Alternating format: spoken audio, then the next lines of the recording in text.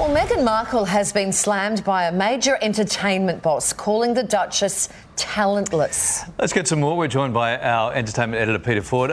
Pete, this is about her cancelled Spotify podcast, right?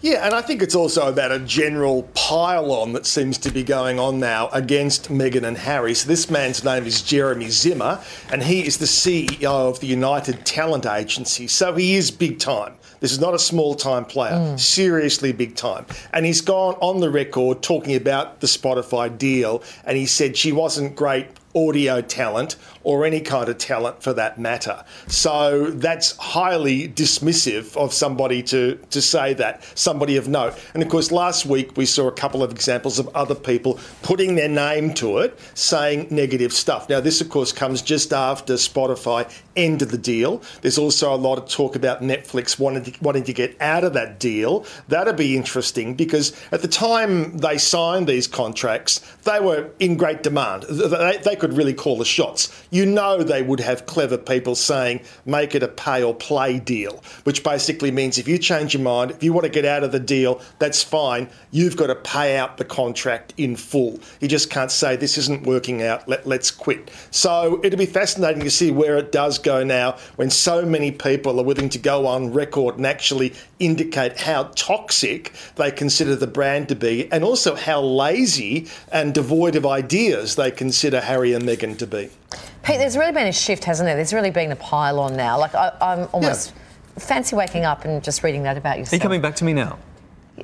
Because you have flipped and flopped out of Team Meghan a bit. I do. Only because of what they do. I go, oh, this and now that. I just feel like people are just being mean now. I actually agree with you. And I think if you're at a point where they were offered these ridiculous contracts at a time when Netflix and Spotify were just throwing money around. Of course they signed the contract. You can't blame them. So, take a look at the people who offered those ridiculous amounts with no guarantee of much in return. Oh, look at you both.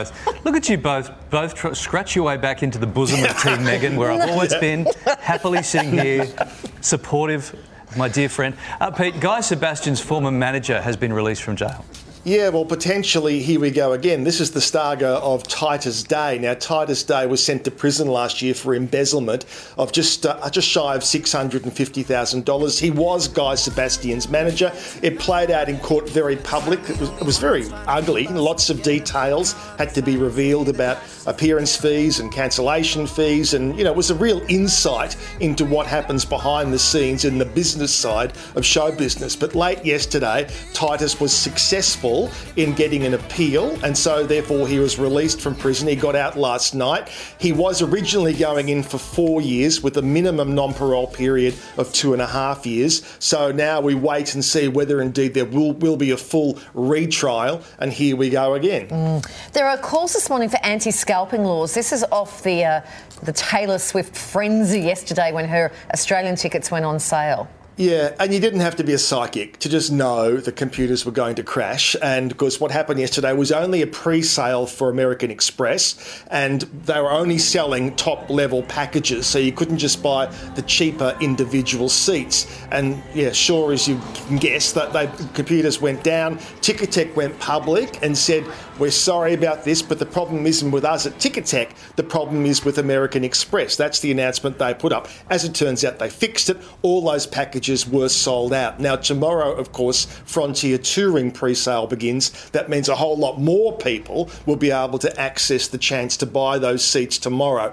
Now, already seats are going on sale online for 3 times the price of the actual ticket. Now, those were for the packages. You can be guaranteed the same thing's going to happen tomorrow. What's going wrong here? We put man on the moon 55 years ago. We can't get these ticket sales for big events under control. It just seems ridiculous. So I have no doubt we'll be talking about this again tomorrow.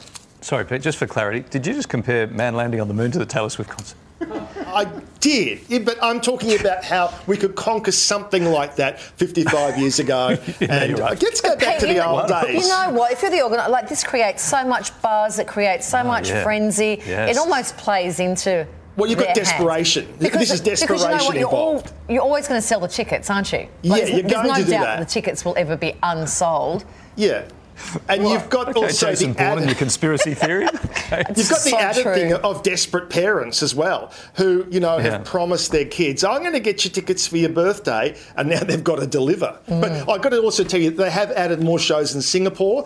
She's now up to 6 shows in Singapore, so fingers crossed. I have a feeling that there will be more added Might in be Melbourne cheaper City. cheaper to fly to Singapore Exactly, yeah. than pay them. Yeah. What was it, $1,300 a ticket? Does here? Bonza Airlines fly to Singapore? Can you? Good on you, Pete. Thank you, mate. Lots more in your That'd be apartment. fun. Let's We do should that. do Oh that. no, we've committed to the Mirage opening. We're so busy now.